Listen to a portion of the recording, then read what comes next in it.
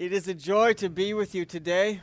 Det är en glädje att vara tillsammans med er idag. I'm so grateful that you've invited me to be here. Jag är tacksam för att ni har bjudit mig att vara här med er idag. I'm so grateful that all of you have come out. Jag är så tacksam för att ni alla har kommit hemifrån och kommit hit. I'm grateful to Andreas for being my voice in Swedish. Tack till Andreas som är min svenska röst. I apologize that I cannot speak Swedish. Jag ber om ursäkt för jag inte kan svenska. I can speak to you in English. Jag kan prata engelska till er. I can speak to you in Russian. På ryska. I can speak to you in a little German. Jag kan prata till er på tyska. I can speak to you in my mother tongue. Jag kan prata till er på mitt modersmål. New York. New York, ja. But I don't think anyone would understand. Men det tror jag inte någon förstår. Most of all, I'm grateful to the Holy Spirit for bringing us together. Jag är mest av allt tacksam till den heliga ande som har fört oss samman. I pray that what I share with you today, I pray that what we share today will be useful to you. Jag ber om att det vi delar idag ska vara nyttigt för er. Let me begin by asking a question. Kan jag börja med att ställa en fråga? Are some of you, are most of you already a little bit familiar with the ministry of Jews for Jesus? Känner de flesta av er till vad Jews for Jesus gör för någonting? Sometimes people ask me how long has Jews for Jesus existed? Ibland frågar folk mig hur länge har Jews for Jesus existerat?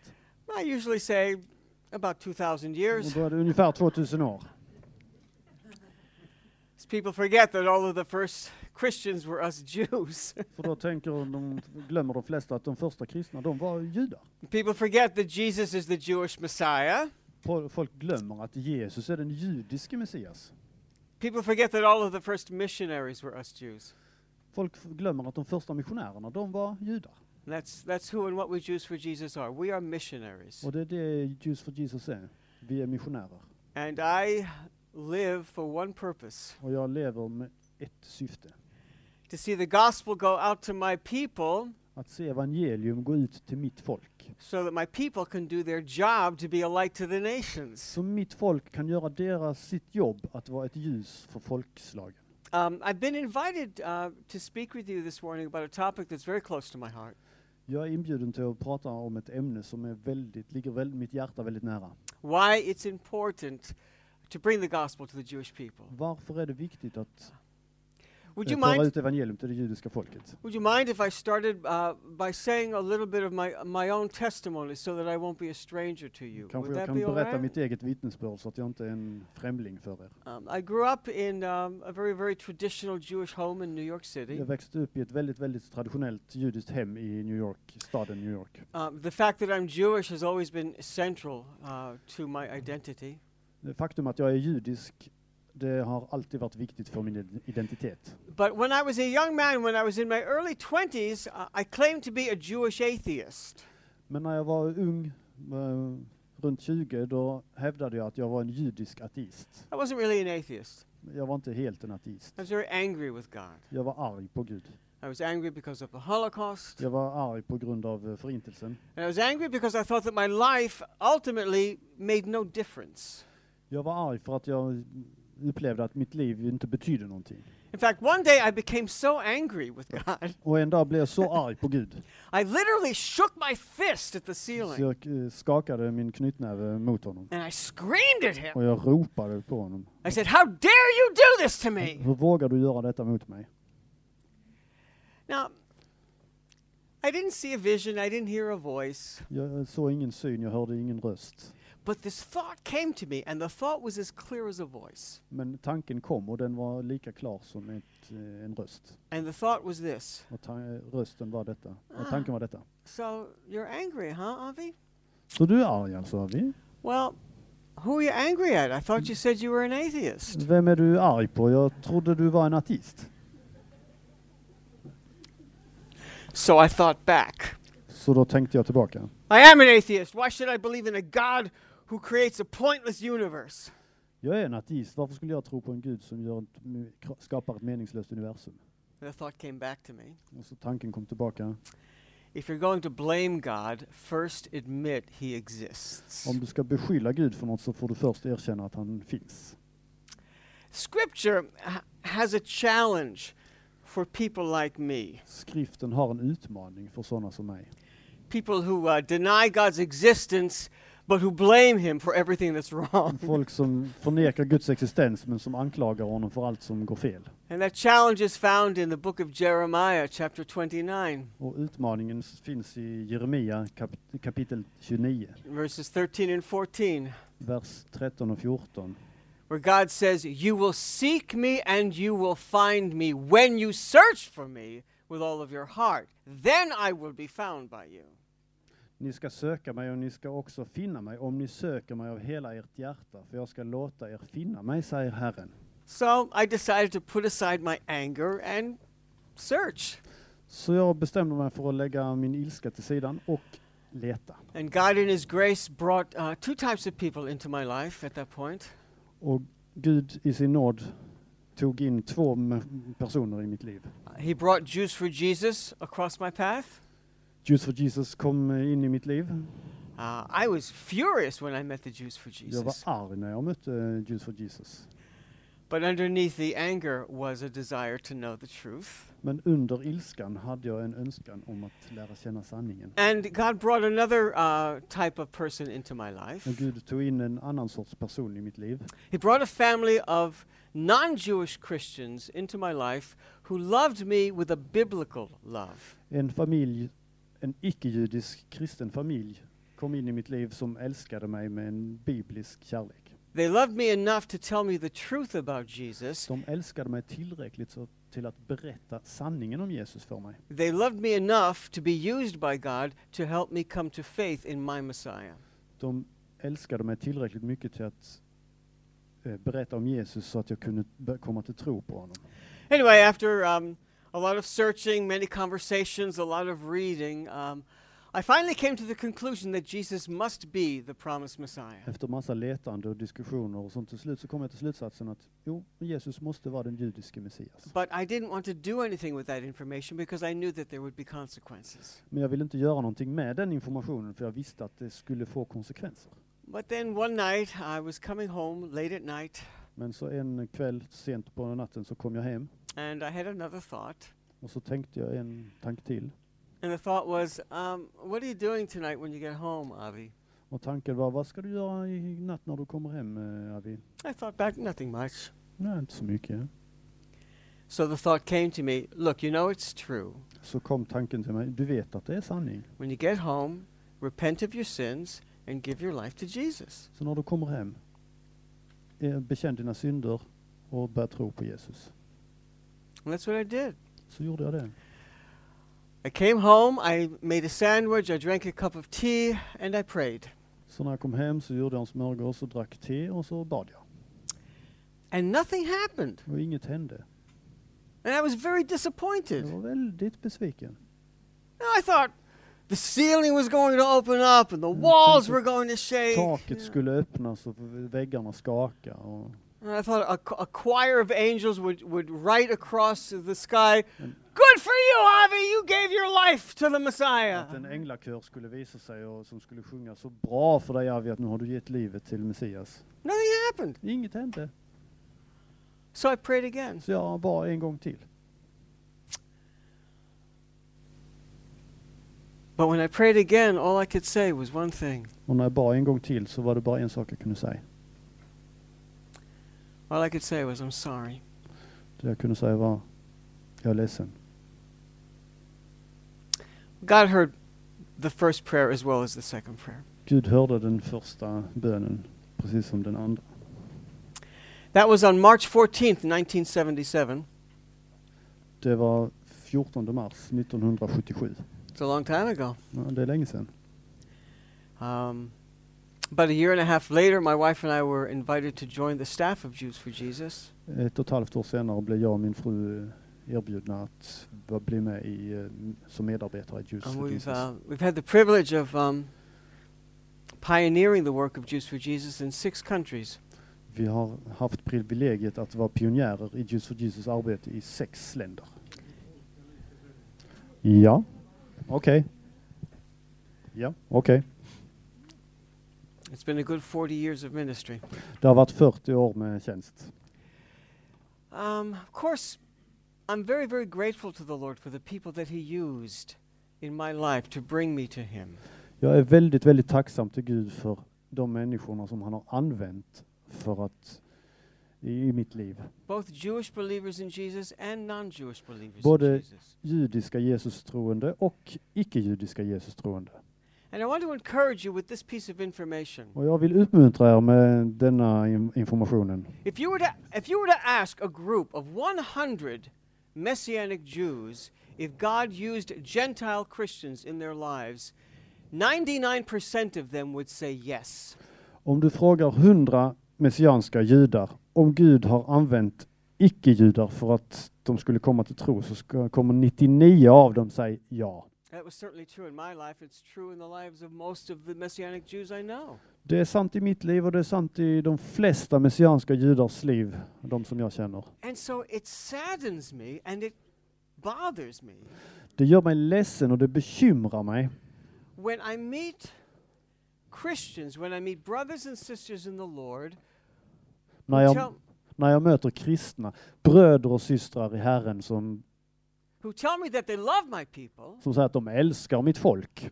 And then they tell me that they would never do anything to tell Jewish people about the Lord. Ja, så säger de att men de ska aldrig göra någonting för att berätta för judiska människor om Herren. They've bought this misconception, this lie that says that we Jews don't need to believe in Yeshua in order to have a correct relationship with God. De har köpt det här missförståndet, denna lögnen att judar behöver inte Jesus.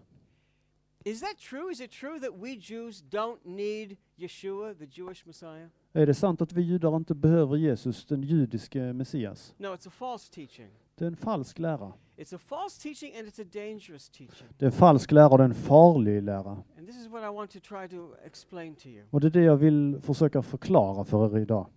It's a false teaching because it goes against everything that the scripture teaches. Det är en falsk lära eftersom de går emot allt som Bibeln där. I'm sure that you're all familiar with John chapter 14 verse 6, yeah? Jag antar att ni kan Johannes 14 vers 6. Jesus said, I'm the way, the truth, the life. No one comes to the Father but by me. Jesus sa, jag är vägen, sanningen och livet. Ingen kommer till far utom genom mig. How many of you have ever read that once? Hur många av er har läst den versen? I read it a couple of times. Ja, det är många. Okay. What do you think? Are those words true Är and necessary for the people of Sweden? Är de orden sanna och nödvändiga för svenskar? Yeah? Ja, I agree. jag håller med. What about for the people in Brazil? Are those words true and necessary for the people of Brazil? Är de orden sanna och nödvändiga för människor i Brasilien? Yeah. Okay, ja. What about the people in Korea? Och vad med koreanerna? Yeah? Ja, okej. Okay, I agree. Jag håller med. But in historical context, I historisk kontext. when Jesus spoke those words, När Jesus sa de orden, who was he talking to? vem pratade han med då? Who were the only people in the room? Vem var de enda människorna i rummet? Let me give you a clue. Jag kan ge er en idé.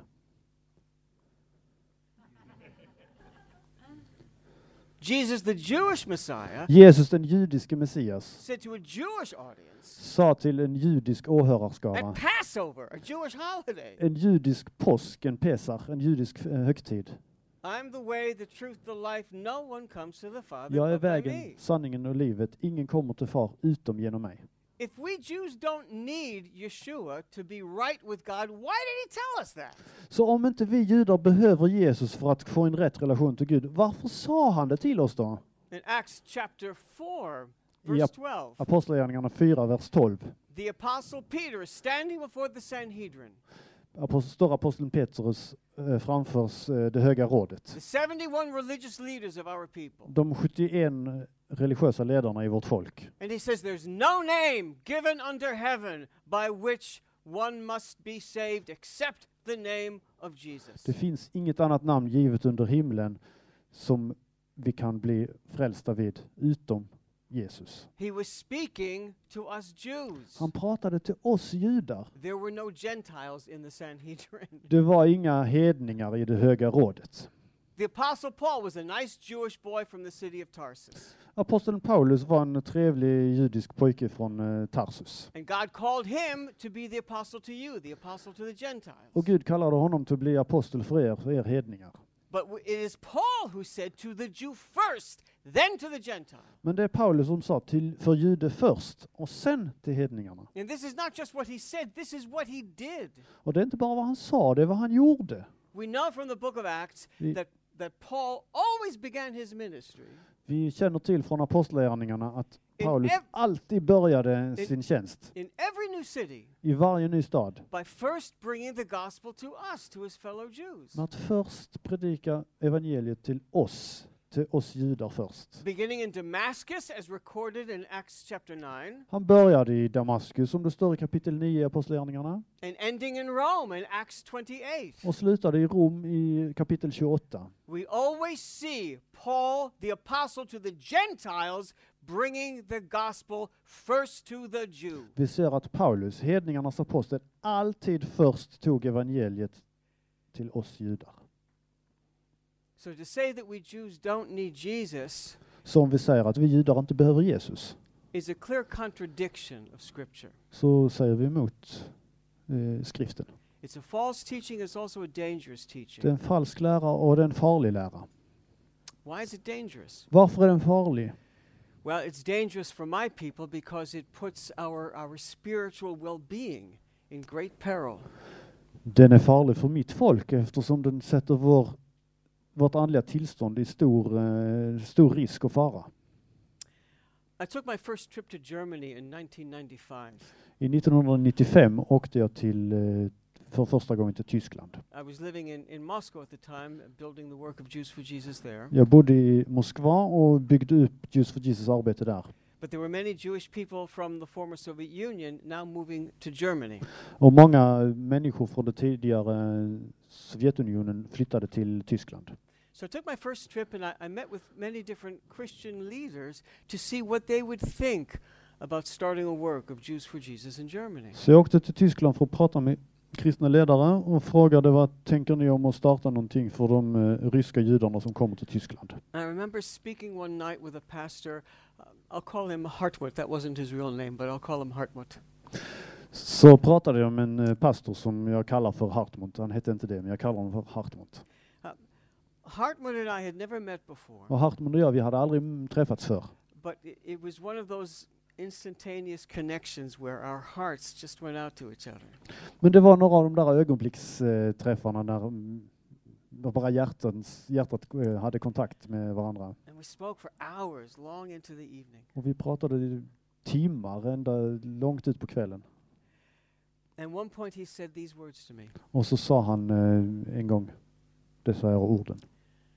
He said, Avi, I know that God in his mercy and in his grace to Germany is bringing all of these Jewish people back to Germany. Avi, jag vet att Gud i sin barmhärtighet och nåd tar in alla dessa här judiska människorna till Tyskland.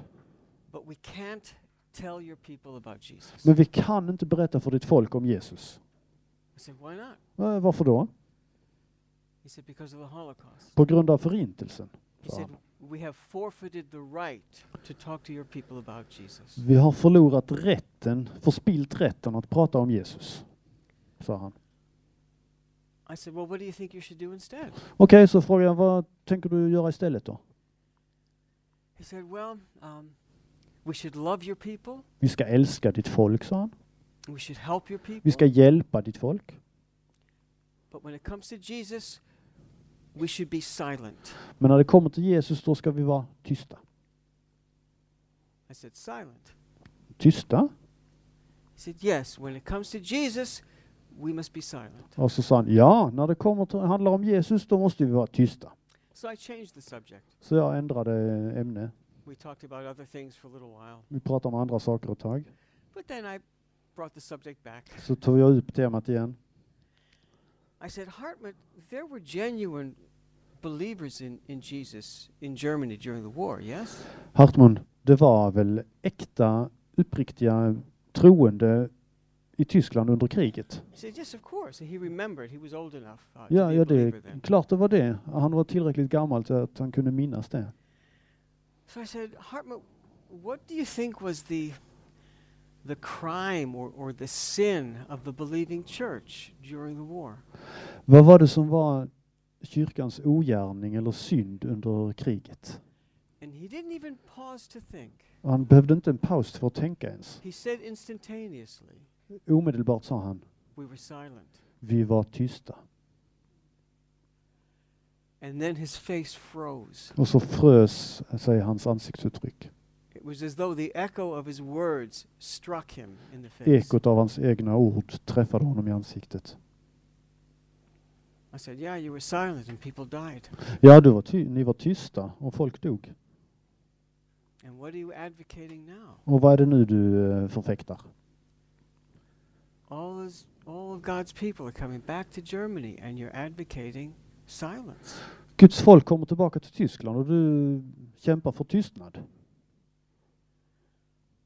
I'm happy to tell you that Hartmut later on became a great champion of the cause of Jewish evangelism. Jag kan med glädje berätta att Hartmann, han blev en stor pionjär i att kämpa för Jesus, för det judiska In folket. fact, I found out from him a few years later that about 2 months after we met, he led a Jewish couple to the Lord.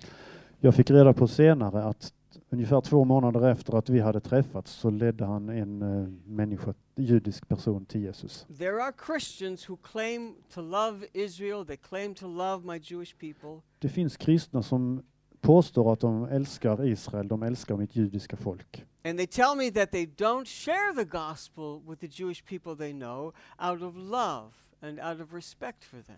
Och de berättar för mig att de delar inte evangelium om Jesus med det judiska folket på grund av kärlek och respekt. Now, I believe that their love is genuine. Jag tror att deras kärlek är uppriktig. And I believe that they want to be respectful toward my people. Och jag tror att de tror på dem när de säger att de vill ha respekt för mitt folk. But if Jesus is the only way of salvation for all people, Men om Jesus är den enda vägen till frälsning för alla människor, then to withhold the message of eternal life from my people just because we are Jews is not an act of love. men om man då håller tillbaka Jesus från mitt folk bara för att de är judar, då är det inte en kärlekshandling. And it's not an act of respect. Och det är inte en respektfull handling. Forgive me for being blunt, but it's an act of aggression. Ursäkta mig för att vara direkt, men det är en aggressionshandling. This teaching that we Jews don't need Jesus is dangerous for my people. Den här läran om att vi judar inte behöver Jesus, den är farlig för mitt folk. It's dangerous for individual Christians Den är farlig för enskilda kristna.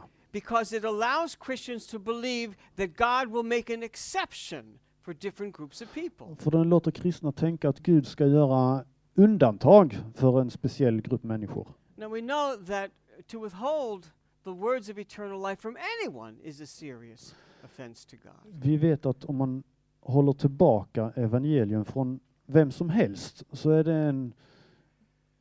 en illa handling mot Gud. But to withhold the gospel, especially from the Jewish people, God has some very strong words about that. Men om vi håller tillbaka orden om budskapet om Jesus för det judiska folket så har Gud några speciella ord om det. Listen to what God said through the prophet Ezekiel, chapter 33, verses 7 and 8. Hör vad Gud säger i Ezekiel 3. I'll read it in English while you're pulling it up. Yeah, Ezekiel 33, 7 and 8. Yeah. God says to Ezekiel, "Now as for you, Good. son of man, I have appointed you a watchman for the house of Israel. So you will hear a message from my mouth and give them warning from me. When I say to the wicked, O wicked man, you will surely die, and you do not speak to warn the wicked from his way, that wicked man shall die in his iniquity, but his blood I will require on your hand." Människobarn, jag har satt dig till väktare för Israels hus för att du på mitt uppdrag ska varna dem när de hör ett ord från min mun. När jag säger till den ogudaktige, du måste dö, och du då inte varnar honom för den väg han går, då ska den ogudaktige dö genom sin missgärning. Men hans blod ska utkräva av din hand. Now, those are very strong words. Det är starka ord. In fact, Paul remembered those words when he was witnessing to us in Corinth. Paulus han kom ihåg de orden när han vittnade för oss i Korint. Do you remember the passage? Acts chapter 18. Kommer ni ihåg i Apostlagärningarna 18? He shared the gospel with us for several Sabbaths. Han delade evangelium med oss i flera sabbater i rad. And then some of us blasphemed. Och några av oss hädade. And that's when Paul said, Och då sa Paulus, I'm clean. jag är ren. The blood is on your heads. Blodet är på era huvud. He wasn't pronouncing a curse. Han sa inte en förbannelse då. He was paraphrasing the principle in Ezekiel. Han bara parafraserade principen från Hesekiel 33. He had done his job. He had presented the message. Han hade gjort sitt jobb. Han hade presenterat budskapet. Had he been silent, the blood would have been on his hands. Hade han varit tyst så hade blodet varit på hans händer. But he presented the gospel. Men han presenterade evangelium. And when some of us blasphemed, he said, I'm clean. The blood is not on my hands. The blood is on your heads. Och när några hädade så sa han, jag har presenterat evangelium. Jag är ren. Blodet är på era händer. Very strong words. Väldigt starka ord. What does that mean? Vad betyder det? When God says the blood will be on our hands if we are silent. När Gud säger blodet ska vara på våra händer om vi är tysta. Let me tell you exactly what that means. Jag ska säga exakt vad det betyder.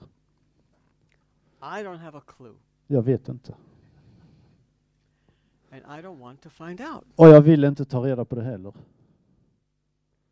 When I stand before the Lord, I want to be able to say what Paul said. När jag står framför Herren så vill jag ha möjligheten att säga samma sak som Paulus sa. I want to be able to say my hands are clean. Jag vill ha möjligheten att kunna säga mina händer är rena.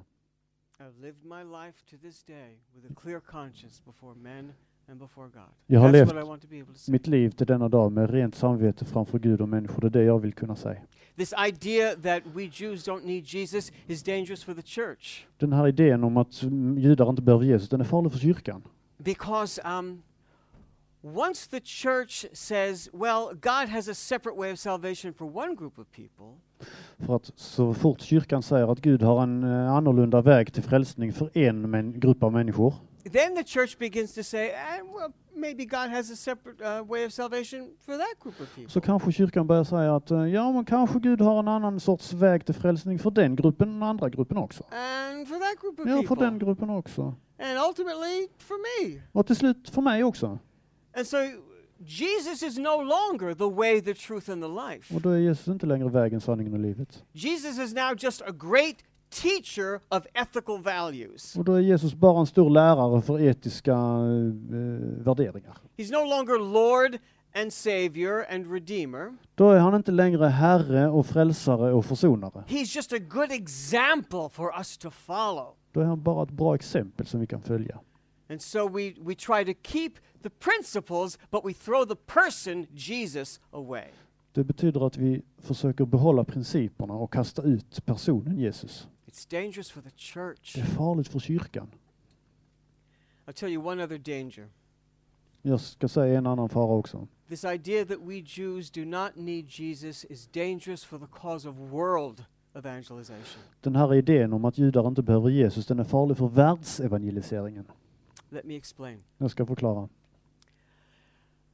The scripture explains that we Jews as a people were given only one call. Skriften förklarar att vi som judiskt folk, vi fick ett kallelse till bara en uppgift. It's first implied in Genesis chapter 12. Det står först i Första Mosebok 12. It's repeated throughout the entire prophets and the law. Det är upprepat i profeterna och lagen. It's repeated in the Gospels and in the book of Acts. Det är repeterat i evangelierna och i apostlagärningarna. And the last time it's actually stated is in the book of Revelation. Den sista gången det står i Uppenbarelseboken. That call is to be an evangelistic light to the nations. Den kallelsen är att vara ett evangeliserande ljus för alla That's the folk. only call that Israel as a people has ever received. Det är den enda kallelsen som Israel som folk någonsin har fått. And in Romans chapter 11, Paul says that call has not been revoked. Och i Romarbrevet 11 säger Paulus att den kallelsen har inte dragits tillbaka. This is one of the reasons why the apostle Paul, the apostle to the Gentiles, always went to the Jew first. Och det är orsaken till att Paulus, hedningarnas apostel, alltid gick till judarna först. It wasn't just because of his love for us. Det var inte bara för att han älskade oss. He understood the call. Han förstod vår kallelse. He understood the strategy. Han förstod strategin. And so we always began by bringing the message to the future messengers so that we would join him in bringing the message to the world. Måste alltid först ta budskapet till de kommande budbärarna så de kan vara med och föra evangelium vidare. You see, we can't proclaim the gospel until we believe the gospel. Vi kan inte förkunna evangelium innan vi tror på det. And we can't believe the gospel until we hear the gospel. Och vi kan inte tro på evangelium innan vi har hört det. And we can't hear the gospel until someone brings it to us first. Och vi kan inte höra det om inte någon kommer med det till oss. Let me tell you the best way to interfere with world evangelism. Jag ska berätta för er det bästa sättet att förhindra världsevangelisation. Listen carefully. In fact, if you're an opponent of the gospel, take notes. This is important. Lyssna noga. Om du är en motståndare av evangelium så anteckna nu. Here's how you can interfere. Här är hur du kan förhindra världsevangeliseringen. Keep the gospel away from us Jews. Håll evangelium borta från oss judar. Do not pray for the salvation of Israel. Be inte om Israels frälsning. Pray for everything else for us, Be om allting annat för oss. but don't pray for our salvation. Be inte om vår frälsning. Don't pray for those of us who bring the gospel to the Jewish people. Och be inte för oss som förkunnar evangelium för det judiska folket. Believe the lie that we Jews don't need Jesus in order to be saved. Tro på lögnen att vi judar inte behöver Jesus för att bli frälsta. Do these things. Gör allt detta. And maybe Jesus will have to wait another 2000 years before he comes back. Och så kanske Jesus måste vänta 2000 år till innan han kommer tillbaka. But give us the gospel. Men ge oss evangeliet. Pray for the salvation of Israel. Be om Israels frälsning. Pray for those of us who bring the gospel to our people. Be för oss som förkunnar evangelium till hans folk. And God will open Jewish hearts. Och Gud ska öppna judiska hjärtan. And Jewish men and women will believe. Judiska män och kvinnor kommer att tro. And that call wakes up and becomes alive in our hearts. Och då blir kallelsen vaknar i våra hjärtan och blir levande. And nothing can shut our mouths. Och inget kan stoppa vår mun. And we bring the gospel to everyone we meet. Och då kan vi ta evangelium till vem vi än möter. That's the call. Det är kallelsen. And it's never been revoked. Och den har kallelsen har aldrig upphört. I live for the day when there will be waves of Jewish believers in Jesus covering the globe with the gospel. Jag lever för den dag när det kommer vara vågor av judiska evangelister som täcker hela jorden. This is why this false teaching is not just false, it's dangerous. Det är just därför att den här falska läran inte bara är falsk, men den är farlig. It's dangerous for my people. Den är farlig för mitt folk. It's dangerous for individual Christians. Den är farlig för enskilda kristna. It's dangerous for the church. Den är farlig för kyrkan. It's dangerous for the cause of world evangelism. Den är farlig för världsevangeliseringen. But despite the biblical evidence, Men trots Bibelns vittnesbörd, despite the fact that this false teaching contradicts scripture, trots att den här falska läran säger emot skriften, there are still many sincere Christians who love the Jewish people but who have believed this false teaching. så finns det många uppriktiga kristna som älskar det judiska folket och ändå tror på denna falska läran. Why? Varför? Well, let me give you some of the explanations that I have been given. Jag kan ge er några av de förklaringarna jag har fått. In fact, you'll find these arguments and many other arguments in the book that I wrote. De här argumenten kan du, och flera därtill kan du finna i boken som jag har skrivit. Some people have said to me that Jewish evangelism is unnecessary because of our election through the covenant that God made with Abraham, Isaac and Jacob. Några människor säger att evangelisering för judar är onödigt på grund av utkorelsen som Gud har gjort av Abraham, Isak och Jakob. According to Genesis chapter 12 verses 1 through 3, they say, Enligt första Mosebok 12 vers 1-3 så we säger don't de: need Jesus as a savior. We're automatically saved because of the covenant that God made with Abraham. Så säger de att nej, vi judar, vi behöver inte evangelium för vi är automatiskt frälsta på grund av förbundet som Gud har gjort. Andreas, would you read those 3 verses? Ja. Thank you. Herren sa till Abraham: gå ut från ditt land och din släkt och din fars hus och bege dig till det land som jag ska visa dig. Där ska jag göra dig till ett stort folk. Jag ska välsigna dig och göra ditt namn stort och du ska bli en välsignelse. Jag ska välsigna dem som välsignar dig och förbanna den som förbannar dig. I dig ska jordens alla släkten bli välsignade.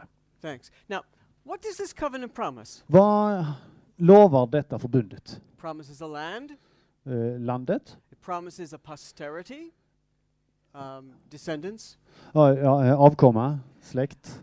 It promises God's protection. Det lovar Guds beskydd.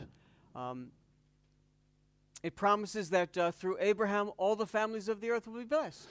Och genom förbundet lovar att genom Abraham ska alla familjer på jorden välsignas. Many good, everlasting promises. Många goda löften som gäller för alltid. Is there anything in this covenant that talks about the forgiveness of sin? Står det någonting i detta förbundet om förlåtelse för synder? No. Nej. Nothing. Ingenting. If we Jews were saved by this covenant, Om vi judar hade blivit frälsta genom detta förbundet, then why did the apostle Paul plead with my ancestors in the synagogue in Pisidian Antioch? varför gjorde i så fall uppmanade Paulus oss, mitt folk i synagogan i Antiochia i Pisidia? He addressed them as brethren, sons of Abraham. Han pratade till dem som bröder, Abrahams söner. In other words, he's talking to people who are members of the Abrahamic covenant. Så han pratade till människor som är medlemmar av Abrahams förbund. And he pleaded with us Och han bad inträngande to believe in Jesus, att de skulle tro på Jesus. telling us that only in Jesus could we be forgiven for our sins. Och berättade för oss att det är bara genom Jesus vi kan få förlåtelse för våra synder. Why did the apostles and Jesus himself spend so much time speaking to the sons and daughters of Abraham, urging us to repent? Varför skulle så Jesus i så fall ha använt så mycket tid med att prata med Abrahams söner och döttrar om att omvända sig från synderna? If we're saved by the Abrahamic covenant, Om vi hade blivit frälsta genom Abrahams then förbundet. why did Jesus say to Nicodemus, Om vi är frälsta genom Abrahams förbundet, varför sa då Jesus till Nikodemus, the teacher of Israel, Israels lärare, a preeminent member of the Abrahamic covenant, framstående medlem av Abrahams förbund, you must be born again? du måste födas på nytt? You know, it's ironic. Det är ironiskt. 2,000 years ago, För 2000 år sedan, Jewish evangelism was the norm. då var evangelisering bland judar det normala. Nobody questioned the need for Jewish evangelism in the early church. Ingen ifrågasätter behovet för att evangelisera för judar i den tidiga kyrkan. 2,000 years ago, the controversial question was, should we bring the gospel to Gentiles? För 2000 år sedan så var den kontroversiella frågan, ska hedningarna få evangeliet? But Jewish evangelism was the norm. Evangelisering till judar, det var normalt. Are we nationally and irrevocably elected because of the Abrahamic covenant? Yes. Är vi på nationellt plan utvalda utan uppsägningsklausul på grund av Abrahams förbund? We're elected for a job, for a call. Ja, vi är utvalda till ett jobb, till en kallelse. But are we individually saved by that covenant? Men är vi individuellt sett frälsta på grund av det förbundet? No, we're only saved when we enter into the covenant through Jesus. Nej, vi blir frälsta bara när vi går in i förbundet genom Jesus. We have to take the step that Abraham took. Vi måste ta det steget som Abraham tog. Jesus said, Abraham longed to see my day and rejoiced because he saw it. Jesus sa, Abraham längtade efter att se min dag och han gladde sig. Abraham looked forward to Jesus Abraham såg fram emot Jesus and was saved by faith. och blev frälst av tro. It's only when we place our faith in Jesus and enter the new covenant Det är bara när vi sätter vår tro till Jesus i det nya förbundet. Only then does God say, I will forgive their sins and I will remember their iniquities no more. Det är bara då Gud säger, jag ska förlåta deras synder och inte komma ihåg deras skulder mer, orenheter mer. Some people say that bringing the gospel into my people is anti-Semitic. Det är några som säger att förkunna evangelium för mitt folk är antisemitiskt. I've been told that by bringing the gospel to my people, I am finishing the work spiritually that Hitler started. Det är några som har sagt till mig, genom att evangelisera för judar så slutför jag det arbetet andligt sett som Hitler gjorde fysiskt. I've been told that to my face. De har sagt det till mig, rakt upp i ansiktet. And I've heard people say that to Christians, and I've seen the Christians pull back in horror. Och jag har hört folk säga det till kristna, och kristna blir helt vettaskrämda. Is it anti-Semitic to bring the gospel to the Jewish people? Är det antisemitiskt att förkunna evangelium för det judiska folket? Well, you know, I'm a Jew. We Jews like to answer questions with a question, right? Nu vet jag är jude, vi judar vi svarar på en fråga genom en ny fråga. So let me ask you some questions. Så jag kan ställa några frågor. Moses brought us the gospel. Gav Mose oss evangelium? Was Moses an anti-Semite? Var Mose en antisemit? The prophets brought us the gospel message. Profeterna gav oss evangelium. Gospel is clearly presented in all of the prophets, especially in passages like Isaiah chapter 53. Evangelium är tydligt i alla profeterna, speciellt i Jesaja 53. Were these Jewish prophets anti-Semites? Var de här judiska profeterna antisemitiska? The apostles brought the gospel to Apostlarna us Jews. gav oss judar evangelium. Were they anti-Semites? Var de antisemiter? Were they doing spiritually what Hitler tried to do to us physically? Gjorde de andligen vad Hitler försökte göra kroppsligen med oss? Jesus brought the gospel to us. Jesus gav oss evangelium. Is Jesus an Är anti-Semite? Jesus en antisemit? Yes or no? Is Jesus Ja an eller nej? anti-Semite? Är Jesus en antisemit? I'm glad we agree. Det är bra vi är överens.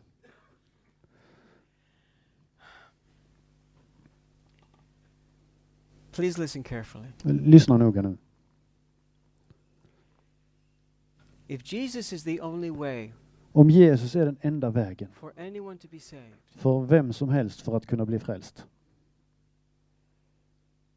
then who is really guilty of committing an act of anti-Semitism? vem är det då som är skyldig till en antisemitisk handling?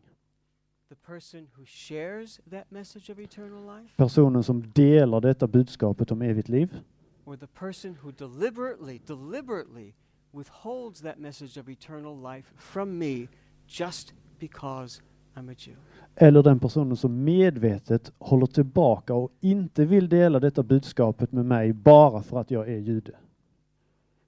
Who's really committing the anti-Semitic act? Vem är det som utför den antisemitiska handlingen? Who's really working for my spiritual destruction? Vem är det som arbetar för min andliga förstörelse? The one who tells me the message? Den som berättar budskapet för mig? Or the one who deliberately keeps the message from me just because I'm a Jew? Eller den som medvetet undviker att berätta budskapet för mig bara för att jag är jude? Now please don't misunderstand. Missförstå inte. I am not saying that Christians who are withholding the gospel from us Jews are anti-Semites. I'm not saying Jag that. påstår inte att kristna som vägrar och som inte berättar evangelium för oss är antisemiter. What I am saying is Men det jag säger är that action is an anti-Semitic action. den handlingen är en antisemitisk handling. And it's a tragedy when Christians who love my people are fooled into committing acts of anti-Semitism. Och det är tragiskt att människor som älskar mitt folk luras att begå antisemitiska handlingar mot mitt folk. I'll ask you one more question. Jag ska fråga en fråga till. If we say Om vi säger that bringing the gospel to the Jewish people is an anti-Semitic act, Om vi säger att förkunna evangelium för det judiska folket är en antisemitisk handling. how close do we come to actually accusing Jesus himself of such a hideous crime? Hur nära kommer vi inte då att anklaga självaste Jesus för att ha begått en sån illa handling? If we condemn Jewish evangelism, Om vi fördömer evangelisation för judar. How close do we come to condemning the greatest Jewish evangelism who ever walked the earth? Hur nära kommer vi inte då för att fördöma den största evangelisten för judar som någonsin har levt? Do you see how dangerous that is? Och ser ni hur farligt det är? That's accusing the Holy One of Israel of evil. Det är att anklaga den Israels helige för ondska. It's not a very smart thing to do. Det är inte så smart att göra det. Some people tell me that Jewish evangelism is impossible because of the Holocaust. Några säger till mig att evangelisation bland judar är omöjligt på grund av förintelsen. Well, the Holocaust has certainly made it more difficult. Jo då, förintelsen har gjort svårare. But not at all impossible. Men inte alls omöjligt. You know, I wish I could introduce you to certain people whom I know or have known. Jag önskar ni kunde fått lära känna människor som jag känner eller har känt. I wish I could introduce you to a friend of mine named Carl Flesch. Jag önskar ni kunde lärt känna min vän som heter Carl Flesch. Jewish man liberated from the Budapest ghetto when he was a boy. En judisk man som blev fri från gettot i Budapest när han var pojke. Then later he and his mother gave their lives to Jesus. Senare han och hans mamma så gav de sitt liv till Jesus. I wish I could introduce you to friends of mine, Laura and Manfred Wertheim. Jag önskar ni kunde lärt känna Laura och Manfred Wertheim. Also survivors of the Holocaust. Också förintelseöverlevare. Jewish believers in Jesus. Också judiska Jesus-troende. So many people. I wish I could introduce you to Rachmil Friedland. Så många människor. Ni kunde lärt känna Rachmil Friedman. And Vera Schlam. And Eliezer Erbach. They're all with the Lord now. Alla är med Herren nu. Fervent believers in Jesus. Brinnande i tron på Jesus. Och förintelseöverlevare. If the Holocaust has made Jewish evangelism impossible, om förintelsen har gjort evangelisation bland judar omöjlig, then how do you explain the fact that there are more Jewish people coming to faith in the decades since the Holocaust than any other time in recent history? Hur kan man då förklara att det är fler judar som kommer att tro på Jesus efter förintelsen än innan? I wish I could introduce you to a woman named Mala. Jag önskar ni kunde få träffa en kvinna som heter Mala. Mala is now about 95 years old. Mala är ungefär 95 år nu. And for many years my wife and I would share the gospel with Mala. Och i många år så delade jag och min fru evangelium med henne. It was very difficult for her because she was so bitter. Det var väldigt svårt för henne för hon var så bitter. She had escaped Germany on one of the Kindertransport. Do you know what the Kindertransport were? Hon hade flytt från Tyskland med barntransporten. Vet ni vad barntransporten var? Kindertransport were trains that left with Jewish children from Germany 1 year before the war started. Barntransporten var judiska barn som lämnade Tyskland 1 år innan kriget. She escaped Germany as a child on one of the Kindertransport. Hon flydde från Tyskland som ett barn med barntransporten. A lovely woman, but there was always this severe bitterness. En fin kvinna, men det var alltid den här allvarliga bitterheten i hjärtat. And then inexplicably, och så på ett helt oförklarligt vis, the bitterness disappeared. Så försvann bitterheten. And the bitterness was replaced with a gratitude to God. Och så blev bitterheten ersatt av en tacksamhet till Gud. And she would say to me how grateful she was that God had allowed her to survive all of these things. Och så sa hon till mig hon var tacksam till Gud att Gud hade låtit henne överleva and allt one day detta. we were talking and she said, Avi, this is just beshert. It's a Yiddish word. I'll explain. Så Avi, allt det här är beshert. Beshert means fate. Beshert på jiddisch, det är öde. I said, Mala, it's not beshert. It's the grace and the love of a living God who's watched over you all over your Mala, life. det här är inte beshert, det är inte ödet. Det är Guds levande nåd. And then I showed her Isaiah chapter 53. Så visade jag henne Jesaja 53. And after we read it together, och efter att vi hade läst det tillsammans, she said to me, så sa hon till mig, you know, I pray to him every night. Du vet, jag ber till honom varje kväll. I said, Och så sa jag, have you ever thanked him for dying for your sins and coming back? har du någonsin tackat honom för att han dog för dina synder? And she said, no, I never did. Nej, det har jag aldrig gjort. I said, would you like to? Vill du göra det nu? She said, yes. Och så sa hon, ja. And she did. Och så gjorde hon det. Mala is my stepmother. Mala är min styvmor. I had the privilege of introducing her to the Lord. Jag hade privilegiet att föra henne till Herren. My father is 100 years old. Min pappa är 100 år gammal. He still doesn't believe. Han tror fortfarande inte. His name is David. Hans namn är David. I'll be seeing him on the Jewish New Year on September 28th this year. Jag kommer träffa honom på det judiska nyåret nu den Remember to 28 pray for september. this visit. I would be grateful. Om ni kan be för det besöket så ska jag vara tacksam. Is it true that we Jews don't need Jesus to be saved? No, it's a false teaching. Är det sant att vi judar inte behöver Jesus för att bli frälsta? Nej, det är en falsk lära. And it's a dangerous Det är teaching. en farlig lära. Is Jewish evangelism unnecessary because of the Abrahamic covenant? I judisk evangelisering bland judar är det onödigt på grund av Abrahamsförbundet? No, we're not saved by the Abrahamic covenant or the Mosaic covenant. Vi blir inte frälsta av Abrahamsförbundet eller Moseförbundet. We're only saved by entering into the new covenant promised in Jeremiah, promised to us Jews. Vi blir frälsta bara genom att gå in i det nya förbundet ifrån Jeremia 31 som är lovat till oss judar. Is Jewish evangelism anti-Semitic? Är evangelisering bland judar antisemitiskt? Absolutely not. Absolut inte. Sharing God's message of love and eternal life is the most loving act that a Christian can perform. Att dela evangelium om Guds kärlek är den mest kärleksfulla handlingen en kristen kan utföra. Can Jewish people believe in Yeshua despite the Holocaust? Kan judiska människor tro på Jeshua trots förintelsen? Yes. Ja. But how can we believe if we haven't heard? Men hur kan vi tro om vi inte har hört? And how can we hear unless someone preaches? Hur kan vi höra om inte någon predikar? And how can someone preach unless that person is sent?